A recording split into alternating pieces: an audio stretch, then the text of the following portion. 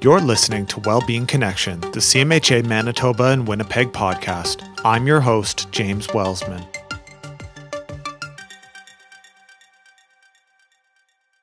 The Canadian Mental Health Association, Manitoba and Winnipeg, wishes to acknowledge that we are gathered in Treaty 1 territory at the crossroads of the Anishinaabe, Métis, Cree, Dakota, Ojibwe nations, and on the traditional lands of the Anishinaabe peoples and the homeland of the Métis Nation. None of the content in this podcast is intended to replace the advice given to you by your medical team. If you are in crisis, please phone the Manitoba Suicide Prevention and Support Line at 1-877-435-7170 or text CONNECT to 686868 for the Kids Help Phone.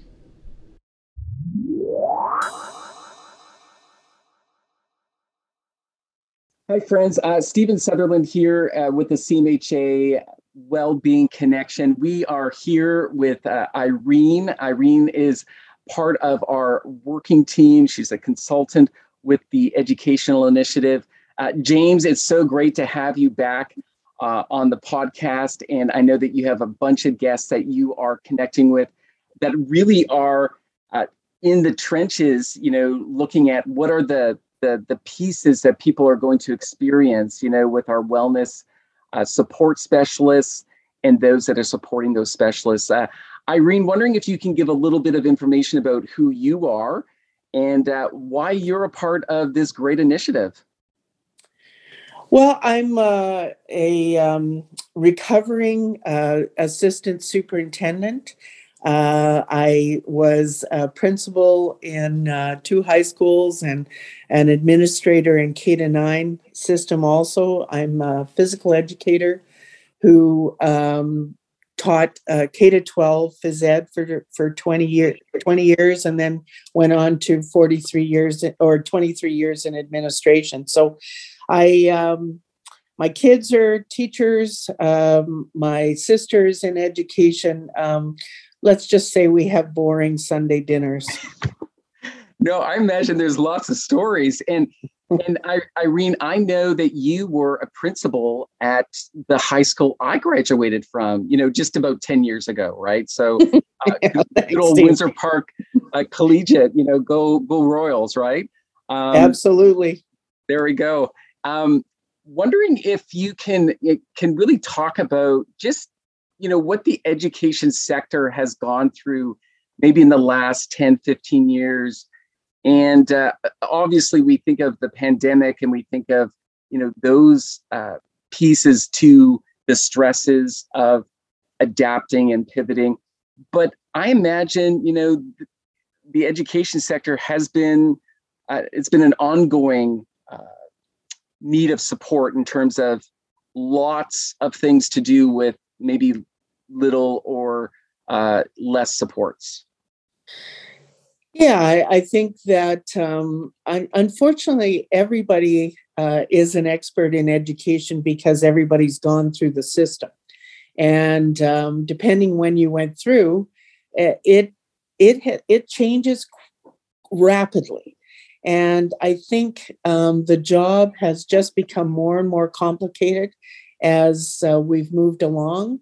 There are silver linings to any problem that comes that you have to deal with. The newcomers to our country have enriched our programming, but they also require supports in order to become the Canadian citizens that they want to become. I think reconciliation is front of mind because we can be leaders in that much needed area.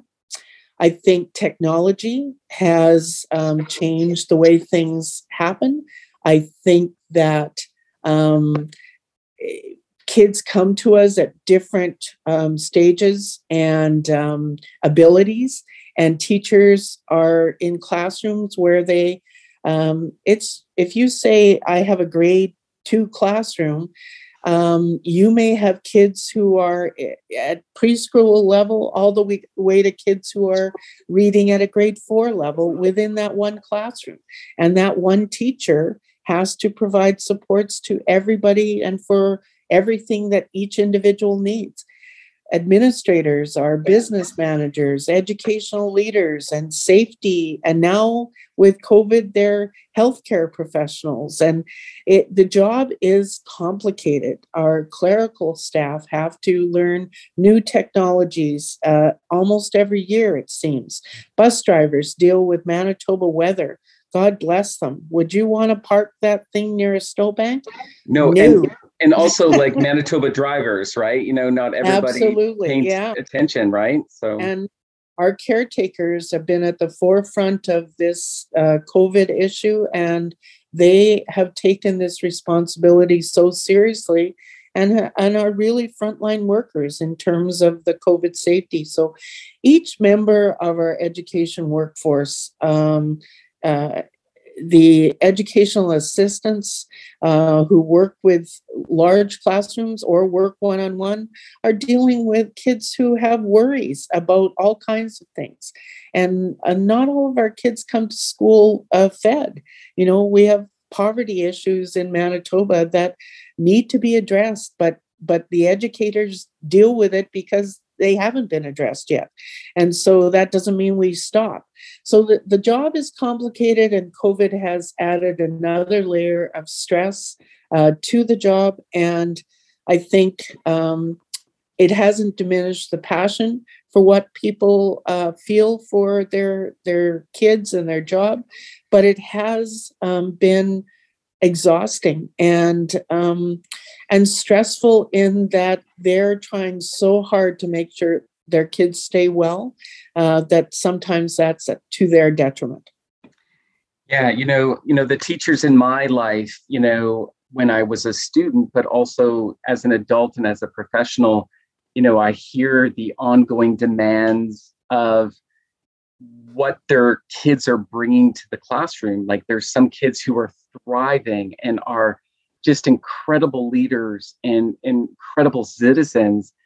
And there's young people who want to become incredible citizens, but don't have the tools, don't have the opportunities for people at home to listen to them, to pay attention, to be interested, you know, in what they're learning or what's going on in their lives. And teachers become that. They become the social workers, they become the clinicians, they become the doctors, nurses, caretakers, the people to ensure that these kids have what they need to succeed.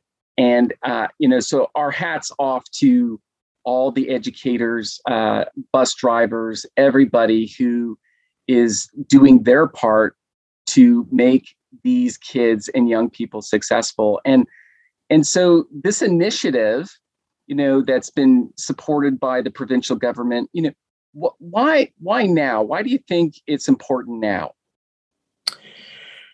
Well, I think it's always been important. I think that is something that we probably have neglected for too long.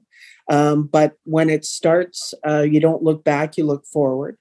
I think the pace at which people are operating right now, pivoting from online teaching to back into the classroom, back online, to doing all of the additional healthcare needs in addition to teaching and having kids learn. I think it has not allowed people to balance. I think it has created a situation where caregivers, which is part of what education is, have focused on external rather than internal needs, and that's something that has been more challenging in the last 18 months. And I think people need to take a breath and understand that this is part of, you wear a mask, you get a vaccination, and you also take a look at what are your wellness needs outside of the physical, mental health, has got to be a priority if you're going to manage the stressors of today. Yeah, and I think within education, what we have found at the CMHA is there's more and more schools that want to have that whole school mental health approach. So the whole school-based mental health promotion approach is much different than when I was in school, where we kind of parachuted in and parachuted out and parachuted in. And now the opportunity for young people to be peer supports for others, and for young people to learn mental health literacy, is just absolutely fantastic. And I imagine as a physical education educator, and as a former principal and assistant superintendent, this must just bring a smile to your face. Well, I think the good news is that there is a retirement age that you should shoot for, because the 90% of our kids coming up are just going to outshine us in terms of intelligence and the way they live their lives, how they're committed to our climate, to innovation, and to life balance. And they have a lot to teach us. So educators don't just teach young people; they also learn from them, and that's a bonus, and something we shouldn't negate. So kids really teach us. Little kids teach us: stay in the moment, have some fun, get some exercise, do some of the common sense things that will assist in your mental health. And if not, then this project will have far-reaching effects with all the other resources that are available to you through the websites, through some of the workshops that we're going to be doing, through conversations, through materials, podcasts. I just don't think that even if you've heard some of the material or information before, we need to reinforce it the same as we do for teaching our kids. You don't get mastery by hearing something once. So you need to come back to this website. You need to remember that some of the things you used to do are still valuable, and we just have to reinstate those things into your life. Yeah, I'm so glad you mentioned the website and the resources. And what's great is this website is up and running, careforallaneducation.com. And again, those resources are being updated. And I heard someone the other day just say how rich those resources are, and how really tangible those are. And that's what we want, right, Irene, is we want these resources to be relevant, to be evidence-based, and to really be user-friendly. Maybe you can comment on just how you see workshops and learning. You talk about repetitiveness. What you see, maybe 6 or 8 months down the road, what this initiative looks like when people are actively participating. Well, first, I'd like to mention the wellness specialists who are available attached to the website through the phone number and by email.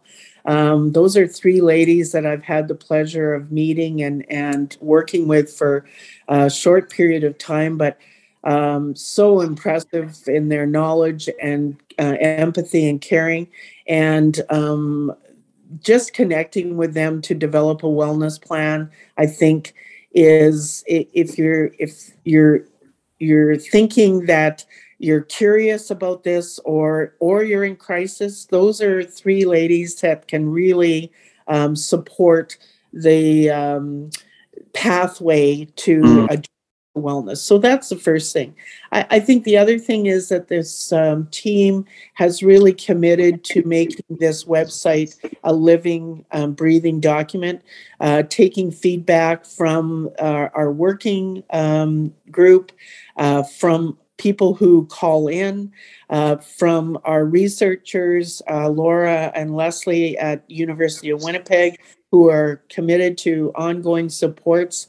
If people see something or want something in addition, this is a responsive group, and we will be reaching out to find, if we don't have it, we'll find it to give the supports that people need. So I know we're inundated with web information, but this is credible. It's attached to live, really caring human beings, and I think that makes a difference. And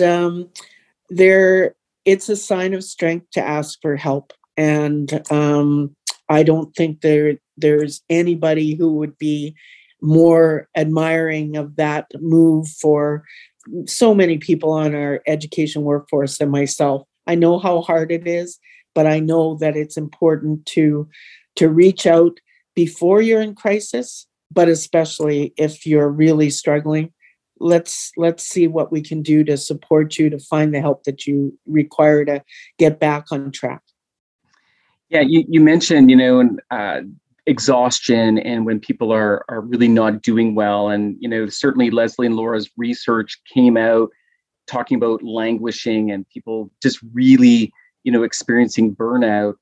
And what this initiative is really what we're hoping is that this is some preventative pieces, right? Where we're learning that, there's some tools that we can put in our toolkit. And one such tool is, learning the myth of, if I'm tired and burnt out, I need to leave. I need to go on a leave, and I need to, remove myself. And wondering if you can talk about, what are some key elements before we get to that place of maybe I need to go on a leave? Well, I think I would be certainly I would certainly have been at fault as an administrator sometimes in, again, dealing with the pace of the number of issues that come to your door every day. Sometimes through expediency, not through lack of caring. You might say to somebody, well, you need to take a leave to get, some time to work this out. That's not always the best case for people, especially if they don't have supports at home, and their supports are their peers and colleagues.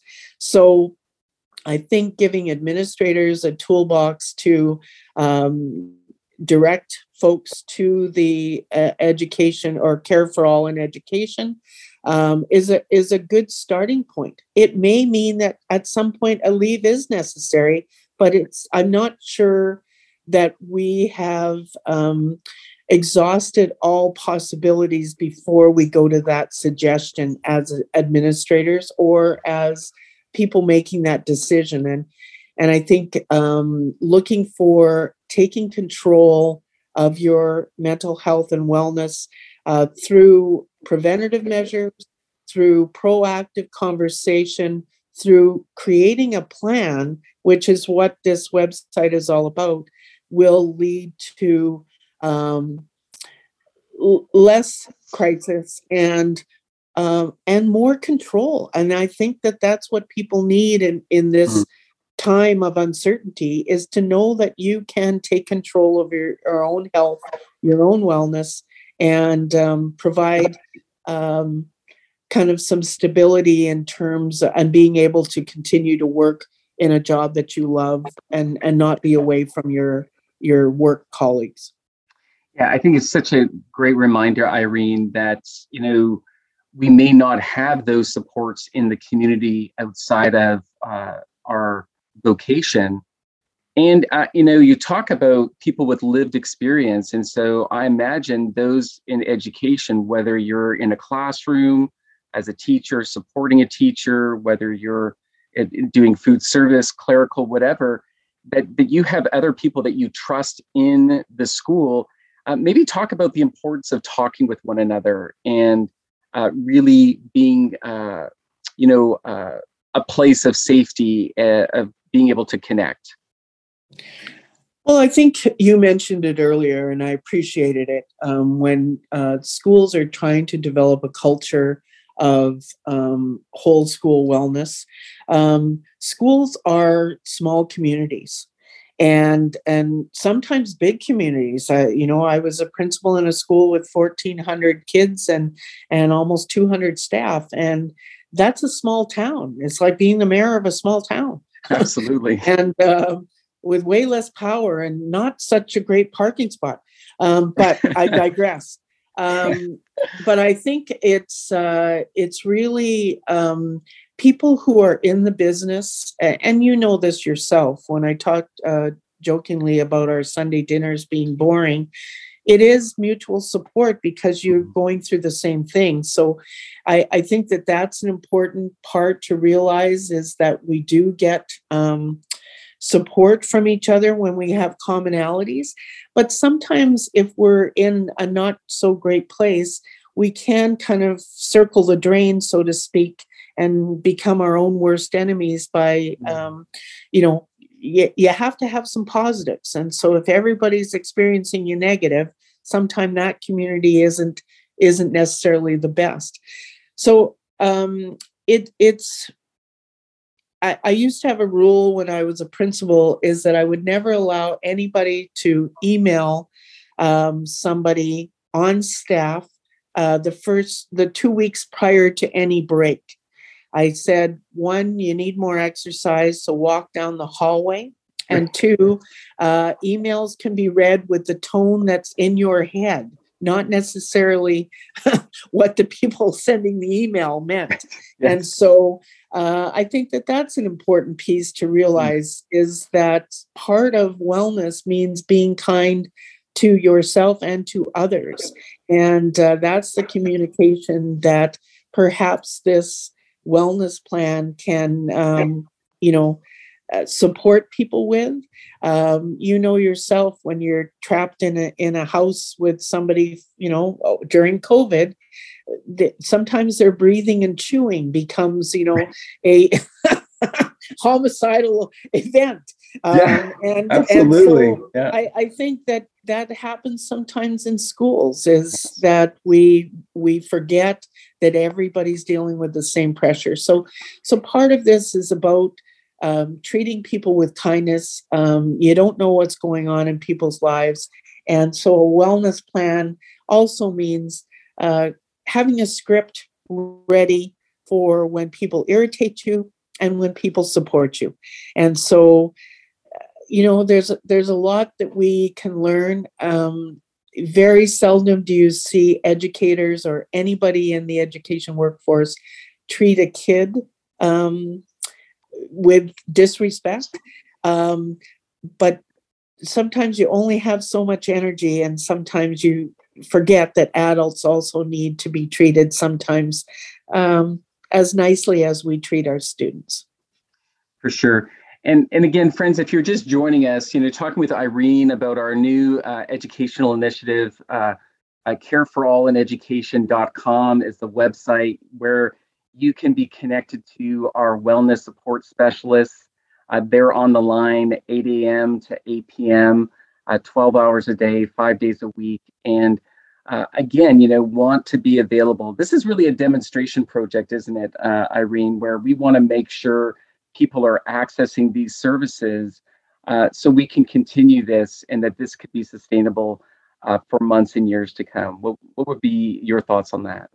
Yeah, I think that, and this is going to be, similar to other very successful projects, that it's going to be a little bit of a slow start, but word of mouth is going to be what and success that people experience in building some wellness plans. I think that we really need to have people access the supports and know that this is something that's out there that hasn't necessarily been there to recognize our educators and our education workforce. And this is a significant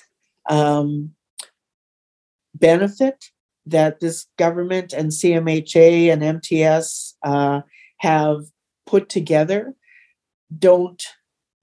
We can't squander it, and we really need to take advantage of how much this is needed and how much support this can offer. And yes, I hope that this is going to be there, because this job is not going to get easier. So we need to make sure that we're doing ongoing support, not only for our veterans, but for our new people coming into the profession. Yeah, no, that's great.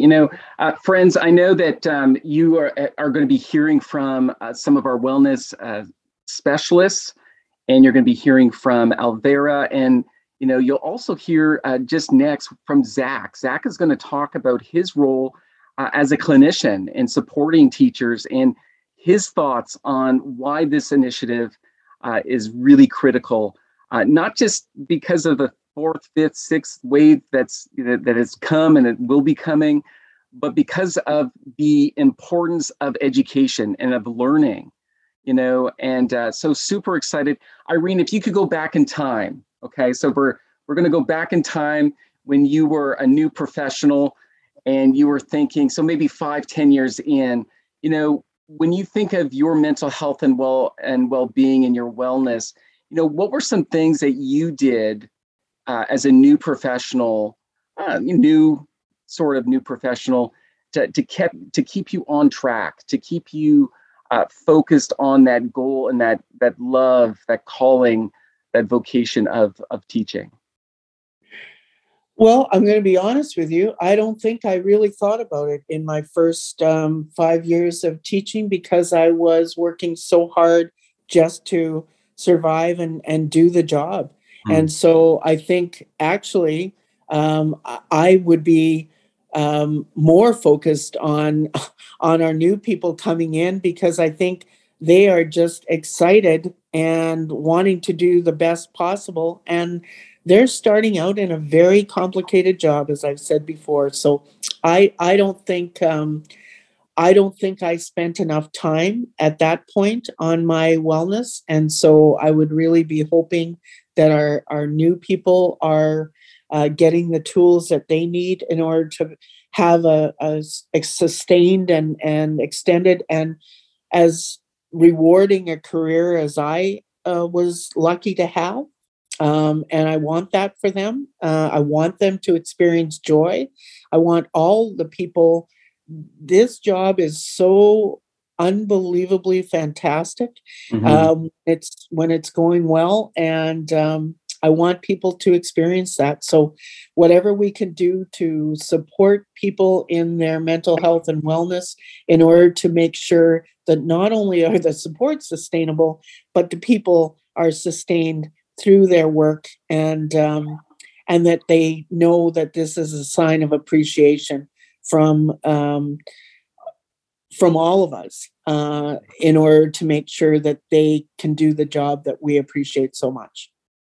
Well, Irene, you've been such a great guest. Thank you for being with us today. And one thing that I've come away with is that, life around us may have changed in terms of some of the restrictions and ways of adapting our learning. But one thing that has not changed is the commitment of those in the education sector for whomever is coming through the doors, or through that bus door, through that front door, whatever door it is, that gymnasium door, is that everyone wants to see these kids succeed and flourish.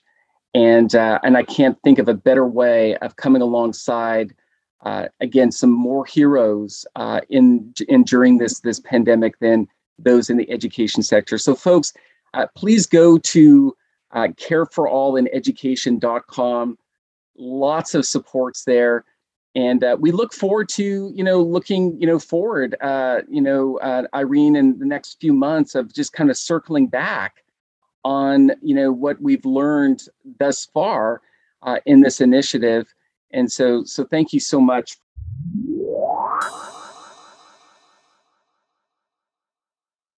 I'm here with our next guest. Would you like to take some time to introduce yourself?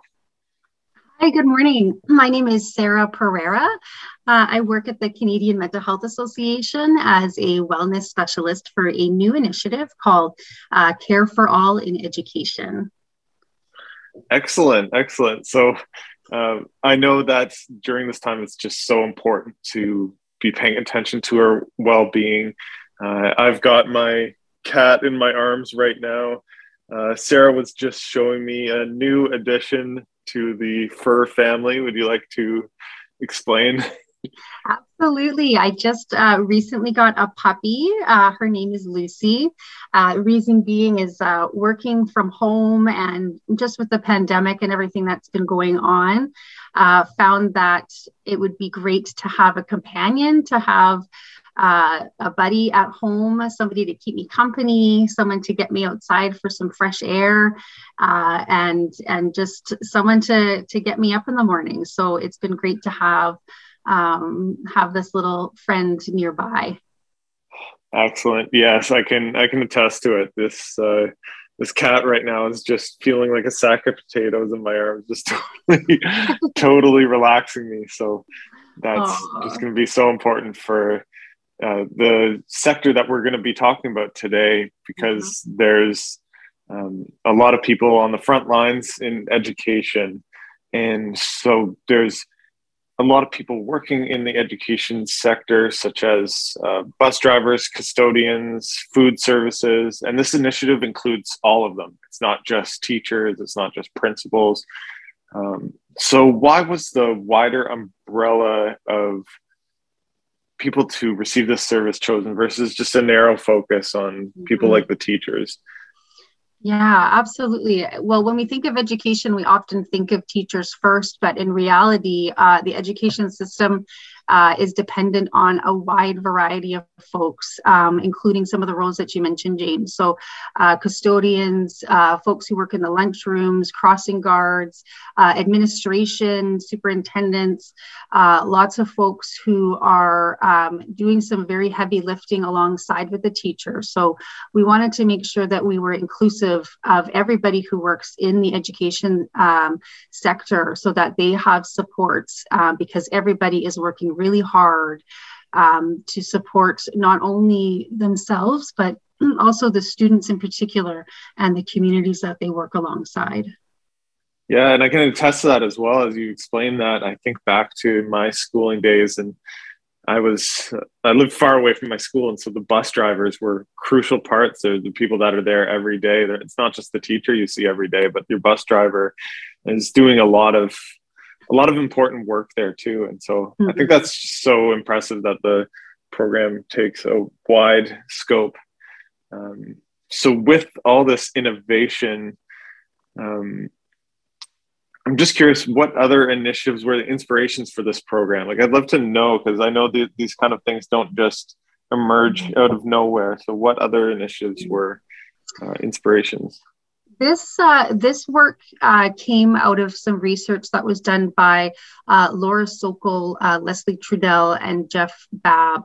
So they did a research project across or on folks working in the education system, particularly with teachers, and found that in Manitoba specifically, 45.9% of teachers were experiencing what would be considered a red zone for stress and for burnout, whereas the majority of Canada fit in about 27.2%. So a significantly larger percentage of folks working in the education system are experiencing high rates of burnout.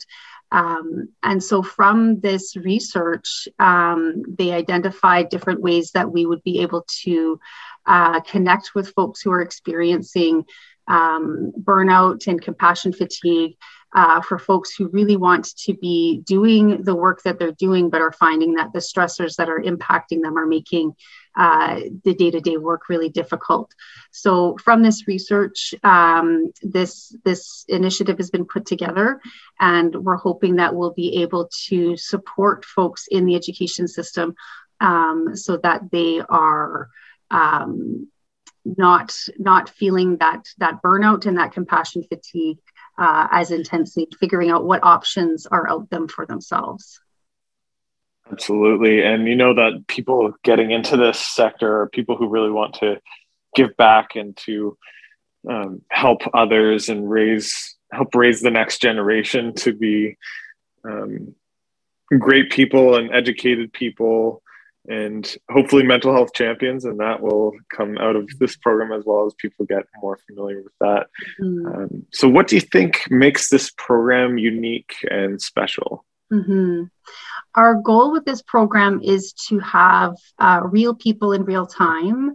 So if people reach out for help, we'll be on the other end to connect with them.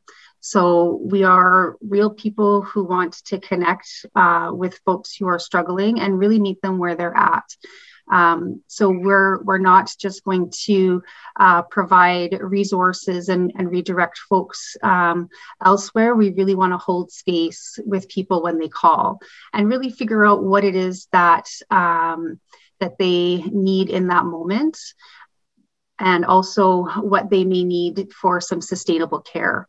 So talking about different resources that are out there, helping them figure out what they may be able to access, and really creating a wellness plan so that they feel that they're able to manage their wellness as well. And they're welcome to give us a call back. So it's not sort of a one phone call or one email. We can be reached by multiple different methods. So you can call us, you can email us. We have a website, careforallaneducation.com. So multiple different ways of reaching out, and folks are encouraged to reach out when they need for some continuity of care. So we're really hoping that we can provide services that are going to make sense for each individual and really help identify what the person is looking for, and then help get them connected. So really trying to be client-centered and really meet people where they're at in a very non-judgmental, empathic way. We want to let folks know that we hear them, we see them, and what they're going through is a lot to be carrying on their own, and they don't have to do it on their own. Yeah, that's something I've really learned over this pandemic too, is how you can't just do it alone, and how you need that support of other people around you, even at times when working from home during this pandemic, how it's been so important to be able to collaborate and to make those connections. And that's what we're all about at Wellbeing Connection podcast is connecting and having your well-being impacted by connection, and connection impacting your well-being. So Sarah, thank you so much for coming on today. This is really fun, and yeah, so we'll be on to the next guest, but thank you so much, and we'll talk soon. Thanks so much, James. Take care.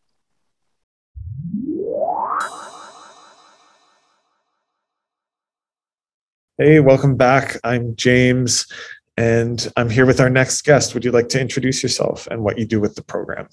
Hi, James. I'm Alvira Watson. I'm the wellness specialist for the Canadian Mental Health Program for Care for All in Education. I'm the supervisor of all the specialists that are behind the scenes helping people navigate the platform for Care for All. Excellent. Yeah, so we've learned a lot so far, and I'm just curious to know what inspired you to join in this initiative.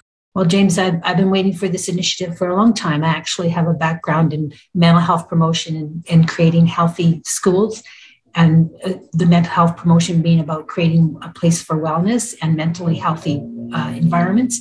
And I started working in the WRHA in that field a long time ago. And when I first started on that initiative, it was soon apparent that the focus was primarily on students at first, but really it was apparent that everyone should have access to having a mentally healthy school or an environment. So everyone that worked in education also needed those services and supports and resources around mental health and how to be mentally healthy. Yeah, that's such a cool background, just knowing that this is something you've waited for a long time. I know we were talking just before this yes. about this. Yeah. So what were some of the things that you saw were missing before and that are really being met now? Well, what I see is that every person in education, every person that works in education is going to be able to access the platform that's going to provide mental health resources and supports and information. Everyone that works in a school, from the bus driver to the crossing guard person, to the lunchroom person, to the administrator, to the teacher, that all of these resources are for everyone. And that's what I think is so exciting and important. Excellent. So if someone is looking to connect with one of the wellness support specialists that you supervise, what can they expect from this support? Like, what are they, how is that first call going to go? How's that first email, that first contact going to go? Well, the wellness support specialists have been actually training and working very hard at actually making sure that they know all the resources in Manitoba that could possibly be of assistance to anybody that's going to step up and call them. The wellness support specialists are there to actually answer the phone. You'll getting a real person in real time. And you could also reach out to them through email. They're going to respond as quickly as they can.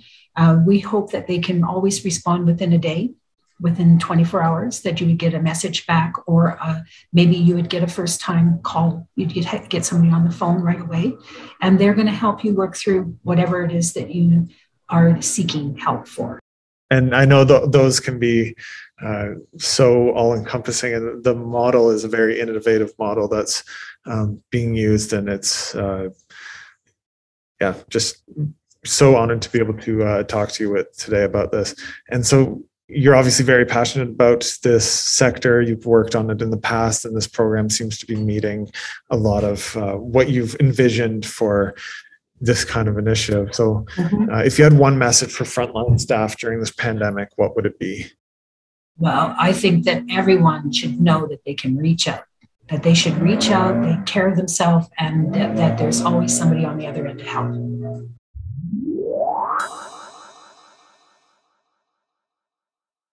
Hi, everyone. It's James again, and I'm here with the next guest. So glad to have you introduce yourself. Hi, James. My name's Nadira Nowring, and I'm part of the Care for All in Education initiative, and I'm one of the wellness support specialists. Great. Well, it's been so nice to virtually meet you today. I'm sure all the people in the education sector are so lucky to have you. It's been so great to talk with you before recording today. So I just have a few questions for what people can expect from the program. Right. So how is the program being rolled out? So far, we've been operational since the second week of November, and we've had responses from our participants online through the email on our website, and we've been receiving phone calls and touching base with participants and guide them to the resources that they're looking for. Great. Yeah. And so how have those few weeks gone so far? Like, have you heard any feedback so far yet? So far, everything has been really positive. The participants were happy with our responses and being able to connect to us so quickly. We run from 8 a.m. to 8 p.m. So we have that amount of time to dedicate towards connecting with our participants and getting them the resources that they need from where they're at. So we're looking at, participants all over Manitoba, right from the Interlake, out in the other rural areas of Manitoba. Wow. Yeah. It's something I've learned from the interviews I've done so far is just how all encompassing this is, and how it includes so many different people. And as well, I'm sure there's so many considerations for reaching our rural education staff, as well as the urban education staff and diverse populations. So there's been a lot of work put into this to make sure it reaches as many people as we can in the way that they need to be reached. Mm-hmm. So how do people connect with the wellness support specialists, and what can they expect from this support? So we respond through email and also over the phone. And basically what our role is to provide that safe space for the person that's requesting the support. So, we're linking them to the resources that they're looking at wanting to access. So if they're dealing with anxiety and depression, or they're looking for counseling services. So we're we're basically that bridge to from the participant to the resources that they need. I actually spent about an hour on a phone call with the participants, and it was fantastic. It went well. We were both really engaged, and it felt really good to be able to give that support back. Because, working in education right now, it's a tough situation. And it was really, eye-opening to hear from the participant what they were going through, what they're experiencing. Very, very humbling and rewarding all at the same time. And having those conversations about that we're looking at everybody, right? So we're looking at the EAs, the bus drivers, the lunch supervisors, and obviously the teachers and the principals. But looking at everybody, because that's how a school runs. It's like there's different compartments, and everyone kind of has to like lean on one another and support all the kids, and it's a tough time. Mm-hmm. Yeah, I know, seeing some of the research just about how much rates of exhaustion are being faced by people in the education sector. It's like way more than a lot of other sectors in Canada and Manitoba. So really, really important work. Nadira, it's been an absolute pleasure. Thank you so much for sharing your experience today. And I wish you the best of luck going into the new year, and just knowing that there'll be extensive challenges being faced with the new variants and all the uncertainty around that. So I'm sure it's so needed, all of this support. So thank you for all you do. Very much. And I'm just excited to be there and to get this information out to everybody that needs it. I actually was a teacher for 6 years and an EA before that and a lunch supervisor. So I've been in education for 17 years. Yeah. And that's shows just also where our wellness support specialists are coming from. Like your people who, from the people I've talked to so far, really have the personal experience within it and really want to give back and support those who are struggling. So That's wonderful. Thank you. It's my pleasure.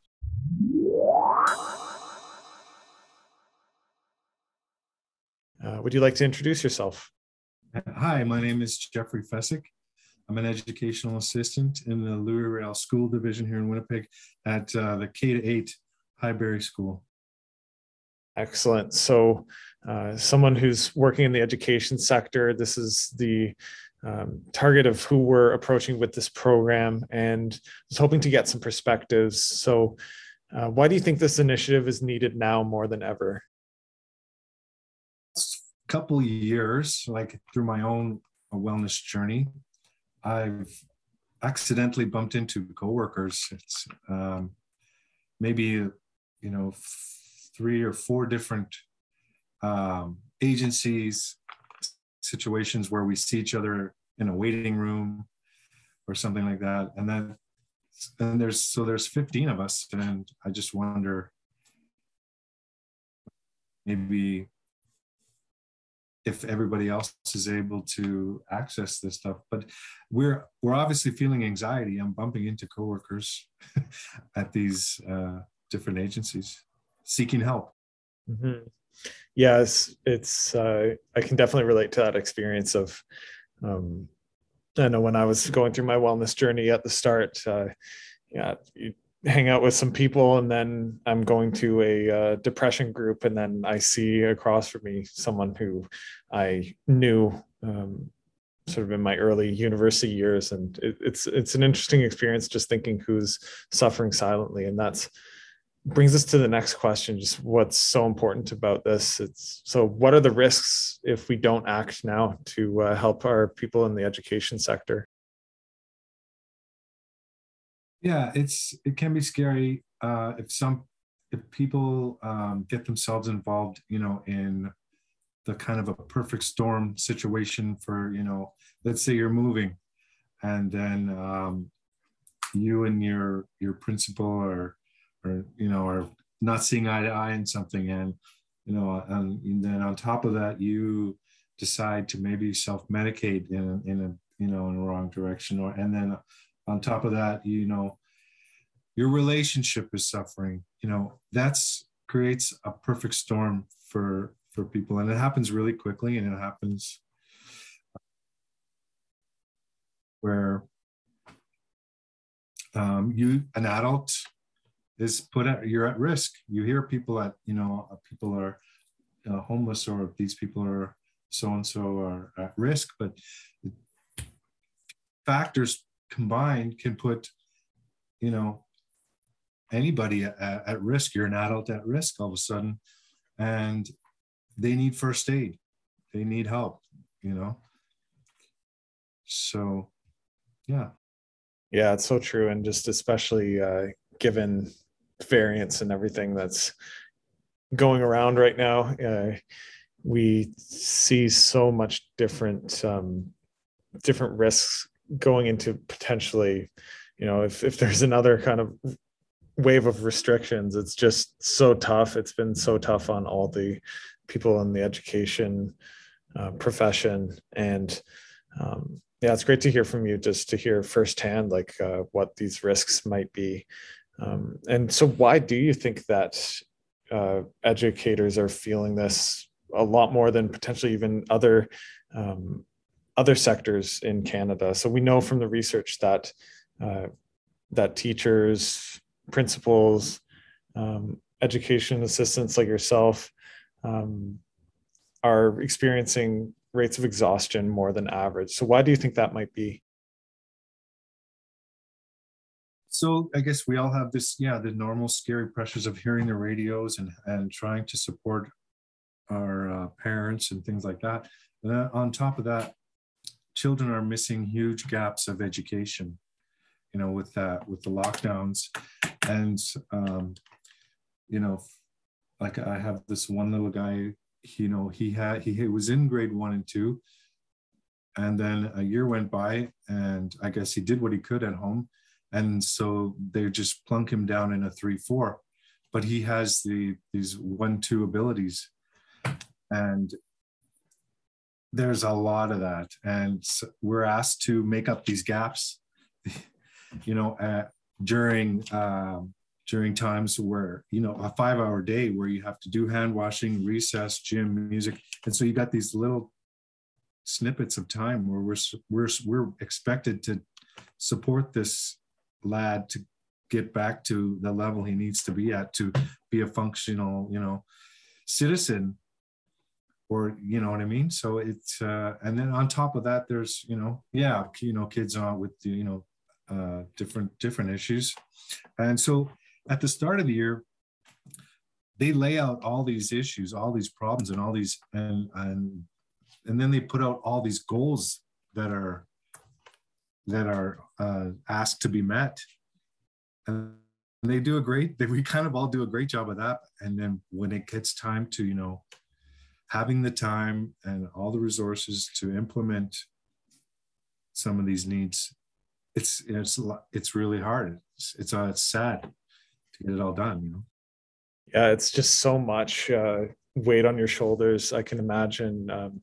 And for myself, I'm leading the Speak Up program for grades 7, 9, and 11. And I hear from the social workers and school psychologists that I'm training and giving these sessions for, that they're all coming to me saying that how much anxiety they're seeing in the students. And just with that, it can create that perfect storm, as you're saying, where you can just feel so much weight on your shoulders. You feel like you're responsible for yourself in the middle of the pandemic to be able to take care of yourself and your family. And also you've got all these kids who are just needing so much. So it's a lot. And we're trying to balance, and even in socialization, we're trying to balance the safety issues with regards to germ spreading and letting them play and be sociable, you know? Yeah. And there's so much factors that go into all this, again, perfect storm of rates of exhaustion in the education sector. I want to thank you so much for coming on today and sharing your time with us. It's been really great.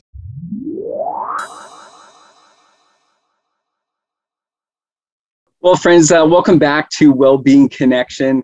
We are so thrilled to have many guests here with us today.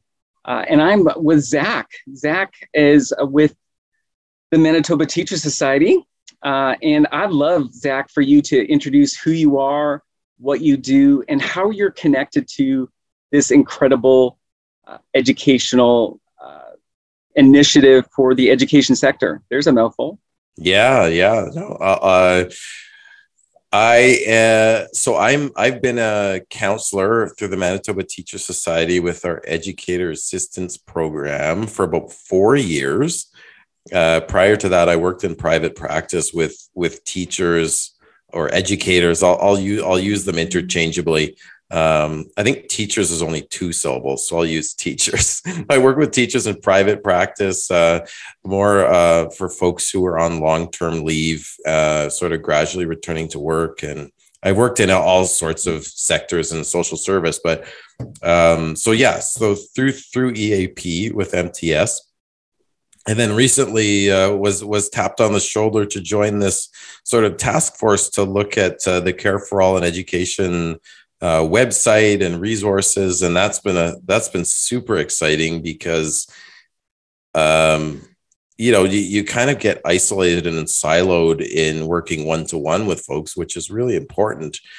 But as we know, when we work with teachers, there's wider sort of systemic and organizational issues that need to be addressed, and it shouldn't just be MTS who's providing the service. For CMHA to be looking at teacher mental health is really exciting. So I've sort of been on that team. We've had 2 meetings now. I haven't been fired yet or kicked out.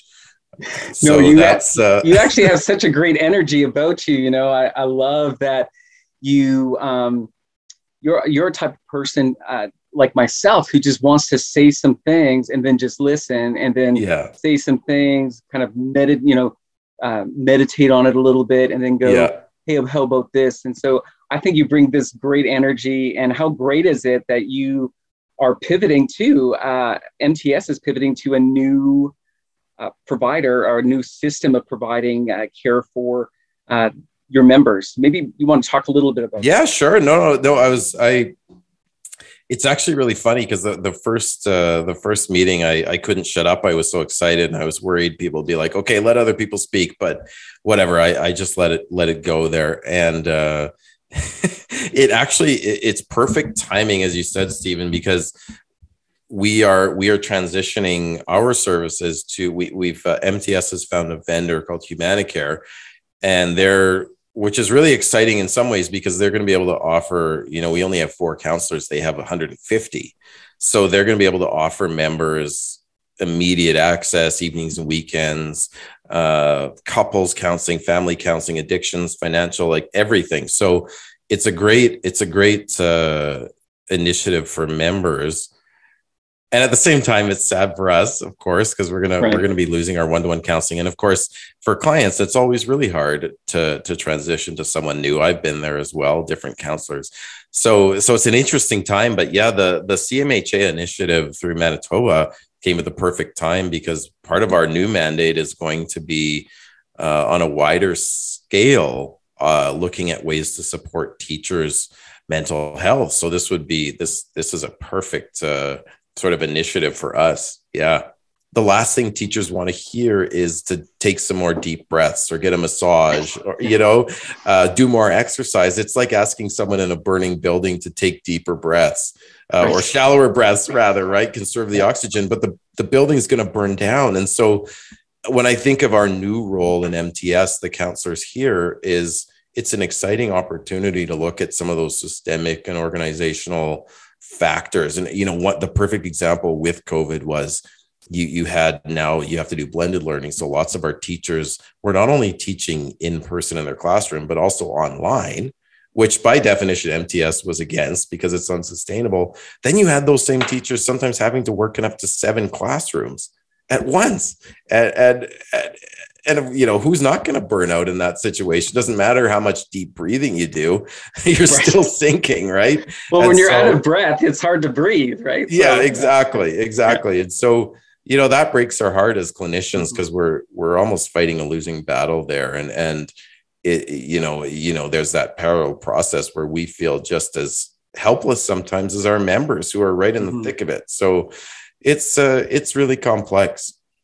Yeah, I'm curious about, when we think of, and you mentioned a little bit about the culture in the schools, and, every division is going to be different. Every city, town, village is going to be different. But talk about the similarities in terms of like the issues and how we can maybe utilize our own lived experience about how we're, living through these challenging times. And what does it look like to talk to another person in the building that you work in who's doing similar work? I imagine there's a lot of people who might have some fear in being able to share those things and maybe get some advice or maybe even some help, but it then becomes just talking about the problems and not really looking at, ourselves, because they're caregivers, right? They're thinking of everybody else but themselves. Yeah.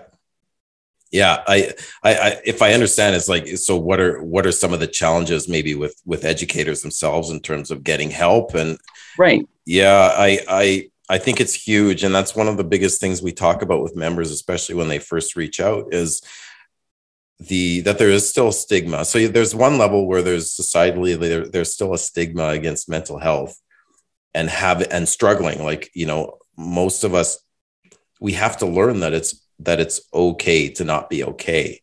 But that's especially amplified with teachers, because one thing I've learned over the years is that teachers are caregivers, but they're also fixers. They're expert fixers. And the culture is to problem solve. And, you can give a teacher 50 variables in their classroom, and they're so amazing, Stephen, at figuring out a plan in 5 seconds.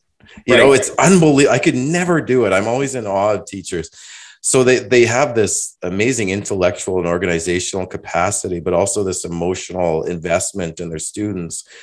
And they're supposed to or they're taught that they're supposed to have the answers. I think it's getting better, but it's like that perfectionism that you were talking about. Yeah, perfectionism. I'm the teacher. I need to have the answers. I should always know what to do. And it's sort of a fixed mindset. But so one of the challenges is, and we get into sort of growth mindset stuff, which is like, you don't have all the answers yet. It's okay not to have the answers. Like this is a journey. And so giving teachers permission to be vulnerable and say, hey, I don't have the answers.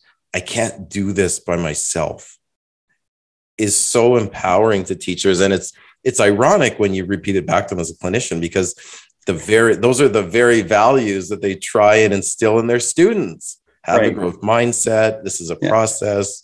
You don't have to have the answers. The important thing is you're wanting to grow.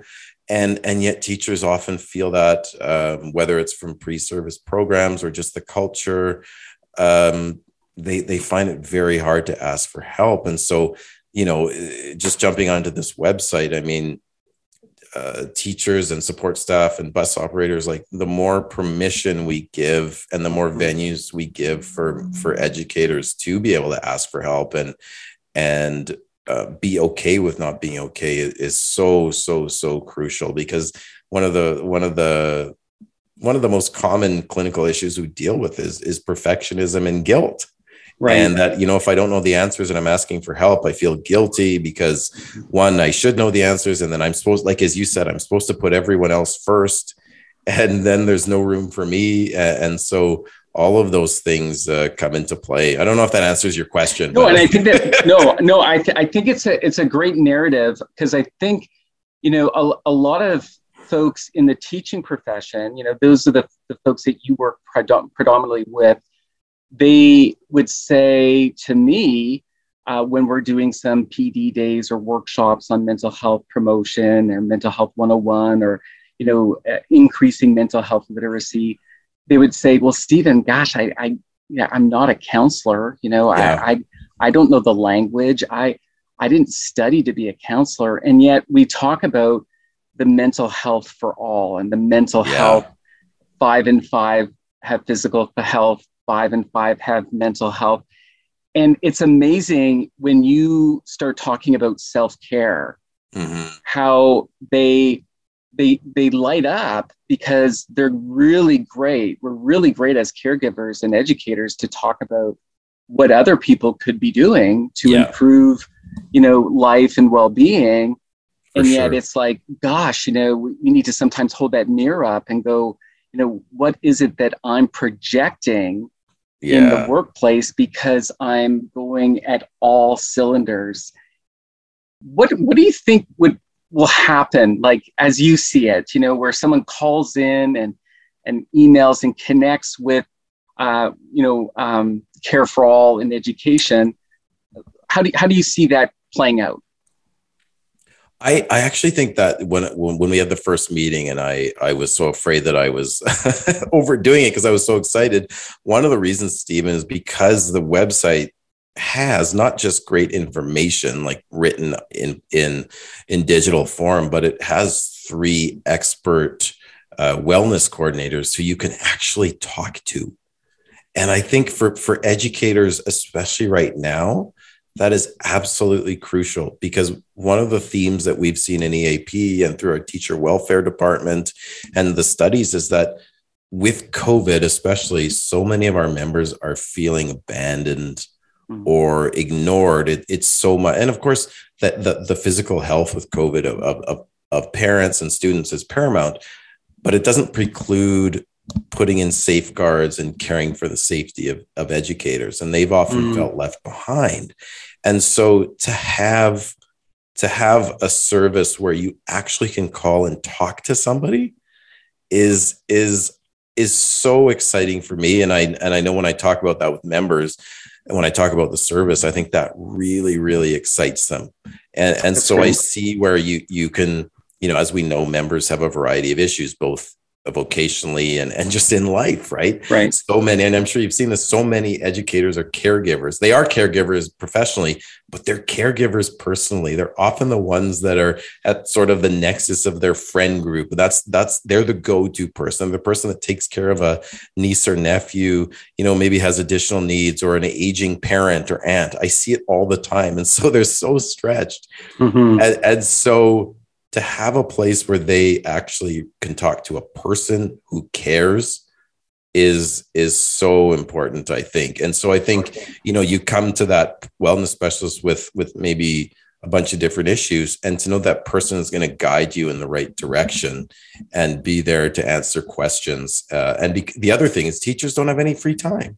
Right. So to go back and forth on email or leave messages is the last thing that teachers need. So I love that the person is right there. They're a human being, they're compassionate, and they're going to sort of go back and forth with some question and answer so that teachers don't have to burn the valuable time they barely have. If you had an opportunity to talk to a group of educators, so administrators, maybe even a school full of teachers and everybody in the education sector, as a clinical person, as a counselor, like, what would be some of those messages? What would the sound bites be that you want people to come away with? That's a great question. And one of the things I like about the website is it addresses not only individuals, but also organizational culture and principals as well, who are under immense stress, having to, for instance, contact trace while they're still trying to carry out their duties. And so I think one of the things we have to look at, and I don't have all the answers yet. I will. There we go. Trust me, Stephen, I will. We're going to find them. How do we create, we talk about psychologically healthy workplaces in so many different industries, but how do we make psychologically healthy workplaces in the education sector for principals and resource and EAs and teachers and bus operators and admin staff or admin support? How do we do that? And I think part of it is turning that sort of Titanic around in terms of, sort of what I would call, my colleague, Dr. Angela Haig, termed it teacher culture many years ago and wrote a great article. And I've sort of been riding on those coattails recently. It's like, what are the internal beliefs of the culture of the school? And so often it's, you should be able to fix everything. Burnout, I even had a principal tell a teacher recently, what did you expect? Burnout is part of teaching. It shouldn't be. So being well and healthy should be a basic expectation for members. I call them members because I'm in the union, but that should be an expectation. That should be part of the culture. Like you said, vulnerability is resiliency. Courage is vulnerability is courage. How do we promote people reaching out and having a network and to talk to someone when they're not okay? But the other thing is, what are we doing teachers hate this when I say this, because they'd never get into teaching to be recognized and to be patted on the back. But boy, does it go a long way. Mm. And so what are the networks in the schools? It doesn't just have to come from principals, but how are we patting teachers on the back and EAs on the back, saying like, thank you for doing what you're doing. You're making such a difference, even when you don't see it. And that I think the leadership, so it's often the administrators, can set the tone in terms of, don't be texting and emailing teachers in the off hours, because you're creating a culture of workaholism. You can even delay the email. If you have to write the email, set it on delay for the morning. Be leaving at a reasonable time. We had the opportunity, our general secretary gave us the opportunity to actually have a video meeting with Pamela Rogers, who's with the Canadian Teachers Federation. And she said, all these wellness initiatives are great, but you have to have release time. Teachers have enough on their plate where if you say, go to this workshop after school or go to a yoga class after school, well, now you're just adding another demand, right? Mm-hmm. An opportunity becomes a demand. So I would want to talk about how can we create release time or time in the day where staff are actually given time to work on wellness and talk about wellness and prioritize it. I don't know if that answers your question, but I think it has to be the culture in the school, and it has to come from the leadership. But sometimes even, I can say, the principal should role model this, but sometimes they themselves have this immense pressure from the community and the superintendent, and they themselves have it from the Department of Ed. So we have to look at the whole picture, because it's not just, one person's inability to send a positive message with wellness. And friends, this is what's great about Wellbeing Connection, is that we have mental health champions like Zach, and we've heard from Irene today, and James, you've connected with others who really want people in the education sector to flourish just as much as those education folks want the kids that they're serving to flourish in their lives. And so, Zach, thanks so much for being with us today. I know that the conversation has just begun, and it's going to be fun in a number of months to kind of circle back and to see, how this is evolving. But again, friends, you can go to careforallineducation.com. There we go. And get all that information. And again, thanks for joining us today. My pleasure, Stephen. Anytime. It's an honor.